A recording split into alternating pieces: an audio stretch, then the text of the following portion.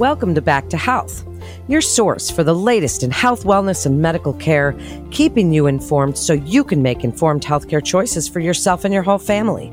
Back to Health features conversations about trending health topics and medical breakthroughs from our team of world-renowned physicians at Weill Cornell Medicine. I'm Melanie Cole, and today we have a really exciting show for you on virtual reality advances in pain management, how virtual reality is changing how we treat pain. We have a panel for you today with Dr. John Rubin and Dr. Rohan Jotwani. They're both assistant professors of clinical anesthesiology at Weill Cornell Medical College, Cornell University. Doctors, thank you so much. This is really a great topic. And Dr. Rubin, I'd like to start with you. Since pain is somewhat subjective, can you just tell the audience a little bit about how you, as an anesthesiologist, how you measure pain at all? Sure. Well, first of all, thank you so much for having me. Dr. Jotwani and I are really honored to be here and to be able to share our message with the viewers that are out there. You know, when we think about pain, there are many different types of pain. And so my specialty is with what we call acute pain, and Rohan deals with chronic pain. We'll talk a little bit more about what that entails in a little bit, but generally speaking, we think about three different buckets of pain, and one is called nociceptive pain. So you cut your hand. That's the initial stimulus from that type of pain. And then there's neuropathic pain.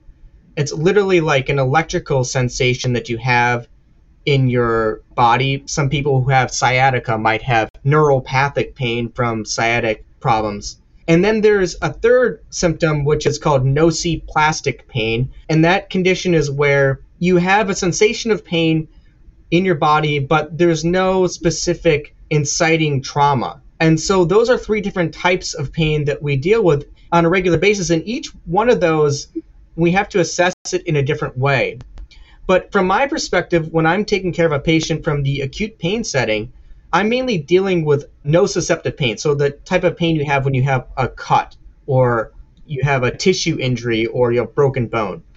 And so there are many ways that we quantify that, but one way is with a pain scale, a numerical pain scale. And there are other ways that we do that by looking at the patient, like literally examining the patient and seeing what they look like. We ask them subjective piece of information, and we try to piece all the different puzzle pieces together to try and get a better global picture of the patient. You know, and I'll add one thing too. I think Dr. Rubin is super on point when he says we try and break down pain, which to most people is the same thing, right? People don't really come to us and tell us, well, you know, I have 10% nociplastic pain, 90% nociceptive pain. That's really our job as pain doctors, is to be able to take a subjective experience and try and objectify it a little bit so that way we know how best to treat it. One other thing that we often see is, what do we mean when we say the word pain? I think for most people, pain is a sensory experience. But as pain doctors, we also know that there's just more than the sensation itself, right? So oftentimes when I'm meeting a patient for the first time, I'm trying to figure out how much of this is a biological or physiological situation and how much of this is truly suffering. And we do tend to find that patients who live in pain also begin to suffer a fair bit. And how do we tell the difference between those two things? So we are doctors who try and create objectivity out of something that is truly subjective.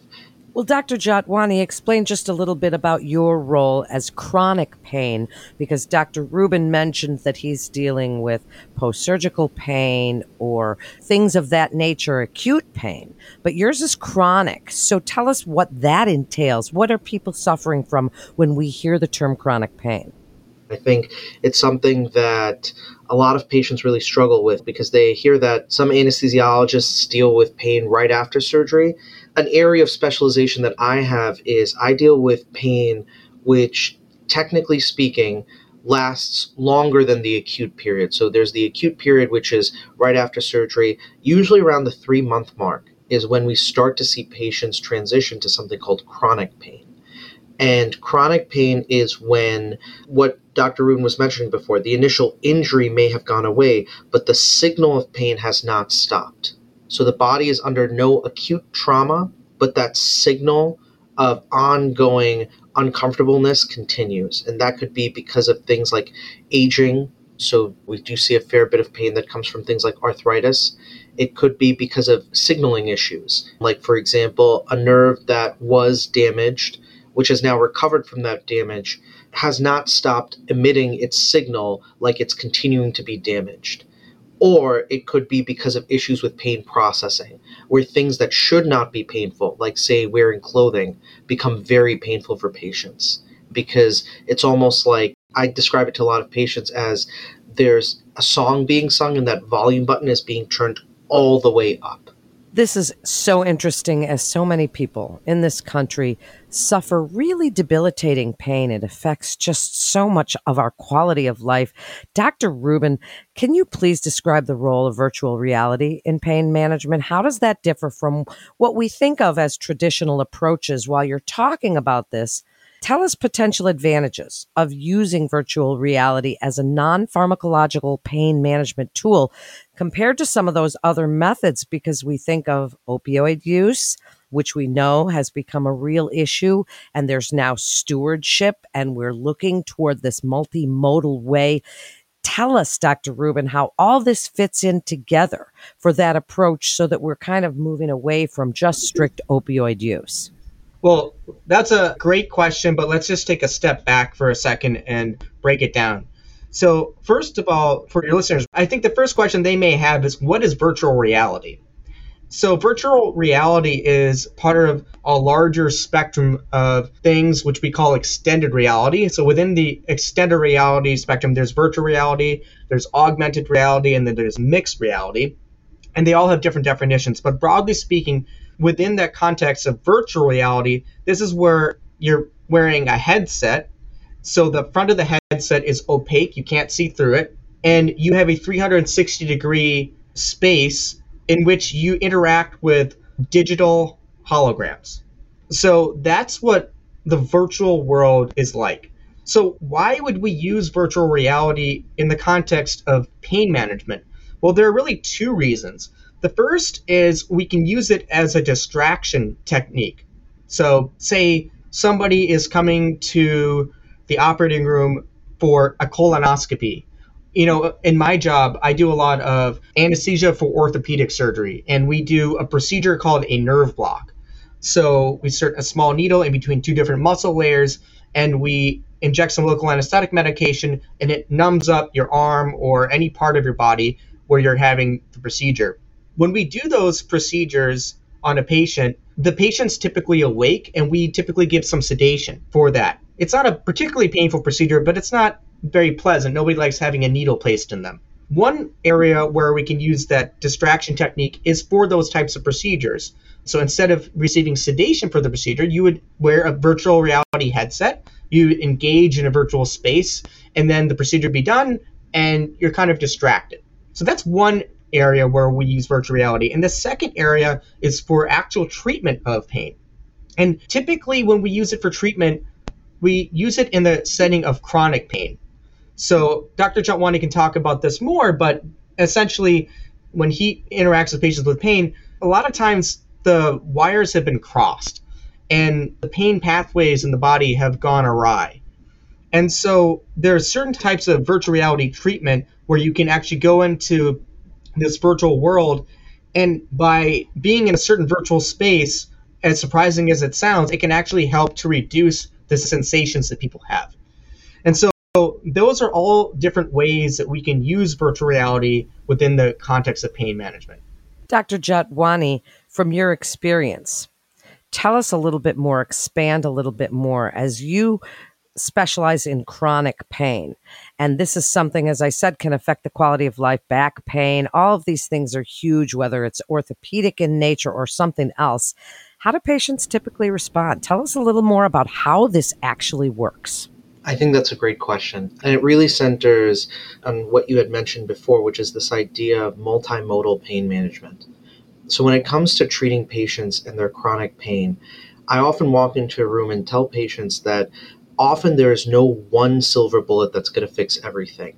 And if it were, usually the patient never makes it to me. Somebody else usually figures it out in the earlier stages, right? If there was one magic medicine that could fix all of pain, I don't think John and I would really have jobs in pain medicine. But unfortunately, there isn't. And so the way that we structure our practice in pain medicine is around the notion that various things done in certain proportions ultimately allow patients to achieve their quality of life again. And so when I meet a patient for the first time, something I might be thinking about is, how do I integrate non-pharmacological approaches into their care? And by that, I may want them to do things like learn things like integrative medicine type therapies, mindfulness, meditation, physical therapy. All of those various approaches that we have tons of evidence for help reduce chronic pain. The problem is, oftentimes it's really hard to create a system by which we can reliably ensure that patients can get these kind of integrative services in a way consistent with maybe some of the issues that they're facing. So an often thing that I hear from people is, I would love to learn how to meditate, but to be honest, I don't have 3 to 5 months to go to the Himalayan mountains and learn how to meditate in a monastery. Well, it turns out we can actually give patients a pretty close experience to that through virtual reality. I've done versions of it myself, and I have to say it feels real. At some point, your mind can't tell that you're no longer in your house, but you may wear the headset and, there's software that can take you to places like the Himalayan mountains. And you have 360 sounds so that you can hear and see exactly what those spaces feel like. And it's hard to describe some of this stuff. It's almost like trying to explain to somebody who's never seen moving 2D pictures, I guess back when they had radio. But we're really dealing with an entirely new kind of medium, which is immersive content that gives you kind of complete immersion into these digital spaces. So in these digital spaces, you can look down and you will see a different body than the body that you have in the physical world. Objects that are kind of fantastical in nature can appear in front of you. And so we can take advantage of those type of holograms to be able to give patients experiences like lessons on how to engage in mindfulness. We can even do physical therapy. So using remote controllers, we can have patients engage in activities that measure kind of range of motion. And this has been shown to help with things like a very specific concept is kinesiophobia. So when patients live in chronic pain, a lot of times they self-regulate. They don't want to turn their neck a certain way. They don't want to move their arm a certain way because they associate with a great deal of pain. Well, it turns out that in the virtual world, with a virtual body, people can engage in basically immersive video games that allow them to achieve that range of motion, which might scare them with their physical body. And to think that we can offer patients these kind of solutions from their home, it's kind of incredible. It's not kind of incredible. It's amazing. And as an exercise physiologist myself, you've just got my mind reeling of the things. And I like that kinesiophobia because I see it every single day in my practice. Oh, no, I can't lift that arm because. And so I see that. That's awesome. Dr. Rubin, for patients who might be hesitant to try this as a pain management method, what would you say to address their concerns, whatever those concerns may be, and encourage them to give it a chance? Yeah, and I think that's exactly what it comes down to is giving it a chance. I think whenever Dr. Jotwani or I or anybody really in healthcare, when we interact with patients who are hesitant about a certain thing, whether about it's using a certain medication or they're concerned about what their pain management is going to look like or what is the outcome of a surgery, it's always helpful to clarify specifically what are they concerned about. And I think with virtual reality, there are a couple things that we commonly see that can make people hesitant. So the first is that, this is an emerging technology. And so as a result, you have people who may not be comfortable with the technology. They may not know where to buy a headset. Do they need to buy a headset? And if they have a headset, how do they access the software and how do they do all these different things? And so that's one area where Dr. Jotwani and I are really able to assist is that, actually they make special headsets that are very straightforward and simple. Literally, you just have to press the on button, and it comes preloaded with a certain software. And these things can be sent directly to you and give you an opportunity to use it for pain management. And then there's the other component of this, which is that it's a virtual space. And so, like I said before, we're interacting with digital holograms. I don't know if any of your listeners suffer from this ailment, but I have a lot of problems with motion sickness. When I'm in a car or I'm even on an airplane, sometimes I get motion sick. And so sometimes when you put on that headset, people are concerned that they're going to have that type of motion sickness as well. And the truth is, at least for me, I haven't experienced it to a great extent. And I think that a lot of the technology, the software is really, especially for these pain management modalities, it's really geared towards having a nice, smooth transition and being able to place someone in a calm environment. And so it's not like somebody's playing a first-person shooter game where things are moving all around in rapid fire. These are very smooth streams, so it makes it a lot simpler. So those are the most common things that we see. And I think beyond that, like I said, why not give something a shot? Dr. Jotwani and myself, we've had a lot of success with patients who've utilized this therapy, so it might be something that people should consider. Well, I certainly agree. And sticking with you for just a minute, Dr. Rubin, as you treat inpatient pain, tell us a little bit about what that's like, because then I'm going to ask Dr. Jotwani about how he uses that outpatient pain clinic and that multimodal approach. But you're dealing with post-surgical pain, sometimes pretty intense. How do you determine when discharge can happen based on the pain levels? How do you two work together to transfer someone from Dr. Rubin to Dr. Jotwani? Well, first of all, I hope that I never have to transfer a patient from myself to Dr. Jotwani, but you're right. Sometimes it happens. I think the first thing that I want your listeners to appreciate is that to a certain extent, healing is normal. When somebody has a tissue injury, there's an inflammatory process that occurs. And then from that inflammatory process, you have the initiation of wound healing. And so pain is actually a normal, mandatory part of that inflammatory process. And in fact, there's no healing without pain. But we want to try to minimize it as best as we can from a symptomatology standpoint. And then hopefully we get people over the hump, over the worst part of that inflammation, usually in the first day or two. And then patients begin to improve quite rapidly after that process. So from the inpatient standpoint, the way that we typically think about this is actually we start with the end goal in mind. And then we say, well, what is our optimal outcome here? And then we try to reverse engineer the process day by day by day to say, okay, on the first day, when you enter the hospital, when you have surgery or when you had your initial injury, is there something that we can do that's going to help to mitigate pain as best we can and then set you up for success on each additional day down the road? So in general, hopefully by the time the patient is leaving the hospital, we're hopefully at a situation where they may not need any opioid pain medication. But if they do, it's minimized. And it's really an as-needed therapy, as Rohan described earlier, to help people achieve a higher quality of life, to be able to engage in certain movements and things like that. And hopefully, again, as that healing process continues and people engage in physical therapy, the amount of pain that they have is better. And if it's not getting better, then after a few weeks, we begin to think about maybe they need to go to Dr. Jotwani. Well, I agree that hopefully they don't have to, because it doesn't become chronic. And I hear what you're saying there. Now, Dr. Jotwani, dealing with chronic pain, which, as we said earlier, could be knees, it could be backs, it could be shoulders, any of these things. Tell us about your outpatient pain clinics, your multidisciplinary approach, your multimodal approach. How does this work for people that are suffering from chronic pain? And how does it incorporate that really cool virtual reality into it all? It's probably the highlight of my career and my job that I get to take care of patients when they have chronic pain and they come to see me, and we begin to think about how to, like Dr. Rubin was talking about, reverse engineer them feeling better. And I think it all starts with listening to patients and listening to their stories. I see patients who are 3 months out of surgery. I see patients who are 30 years out of surgery, all of whom may be experiencing chronic pain. And you start by really trying to understand, well, what is this person living through? how does their pain manifest? Is it worse at night? Is it worse in the day?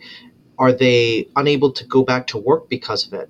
Are they unable to do certain tasks at work because of it? Really, in order to understand how to make somebody feel better with chronic pain, you have to understand that person and what being better means to them. I have patients who told me it's not really about getting me off of a particular kind of medication. It's not really about this goal, like getting my pain score to be from, I don't know, say a 9 to a 1. It's about getting me back to gardening again.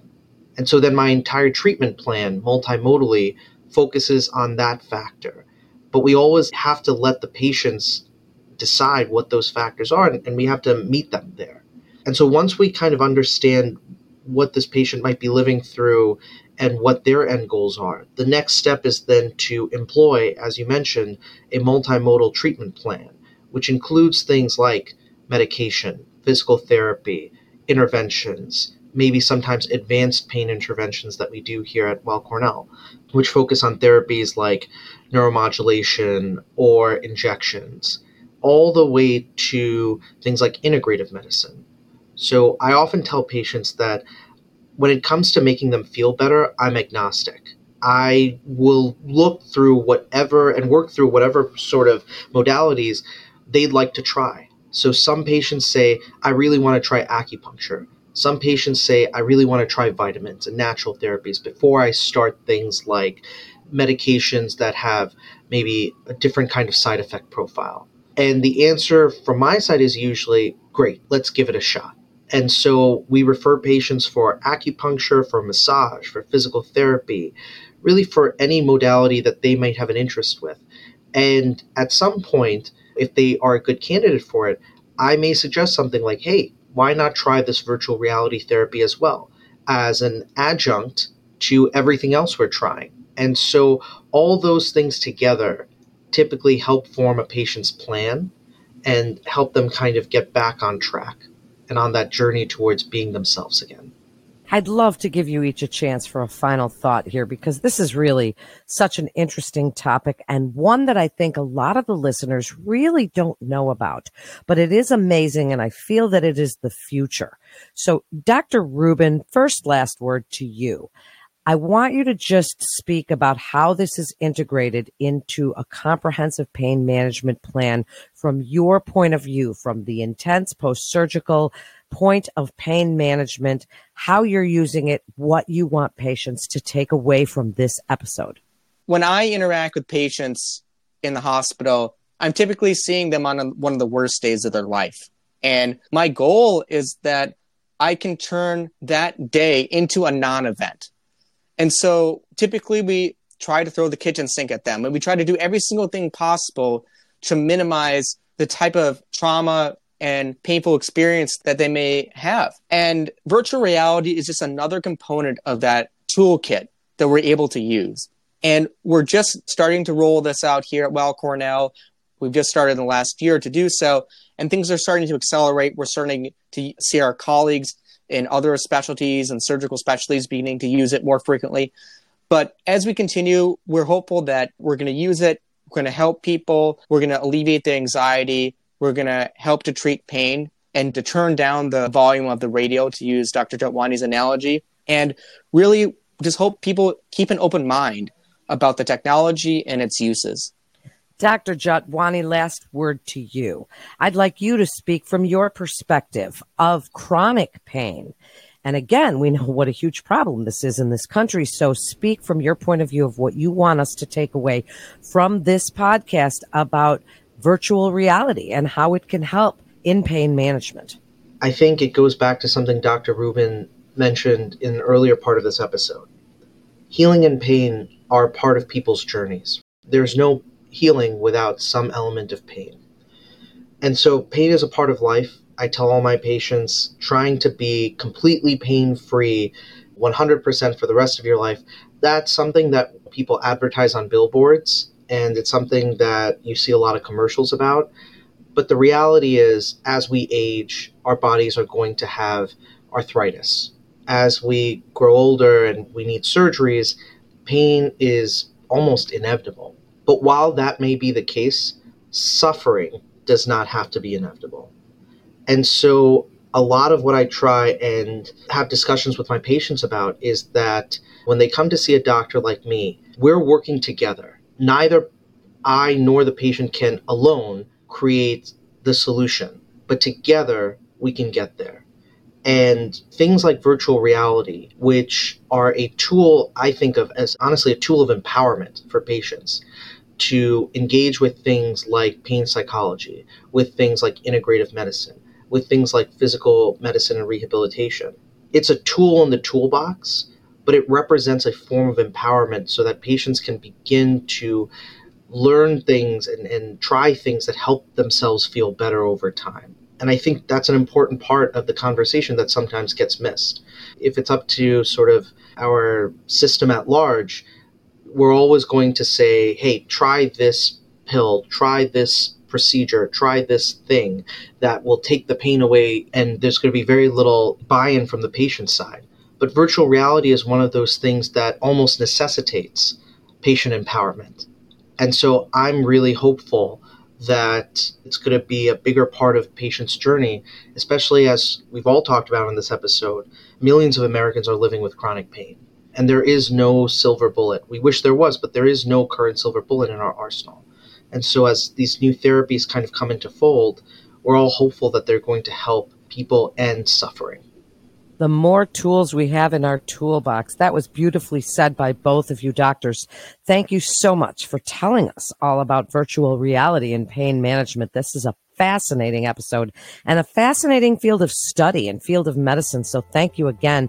And Weill Cornell Medicine continues to see our patients in person as well as through video visits. And you can be confident of the safety of your appointments at Weill Cornell Medicine. That concludes today's episode of Back to Health. We'd like to invite our audience to download, subscribe, and rate and review Back to Health on Apple Podcasts, Spotify, and Google Podcasts. And for more health tips, go to weillcornell.org and search podcasts. And parents, don't forget to check out our Kids Health Cast. A lot of great podcasts there as well. I'm Melanie Cole. Thanks so much for joining us today. Listen now to On the Mind, the new podcast from Weill Cornell Medicine, discussing the latest hot topics in psychiatry, psychology, and mental health. Join Dr. Daniel Knoffelmacher as he explores recent research and cutting-edge clinical care with leading scientists and providers. Learn new initiatives in community wellness and how to process your mental health journey while exploring everything on the mind. Subscribe wherever you listen to podcasts.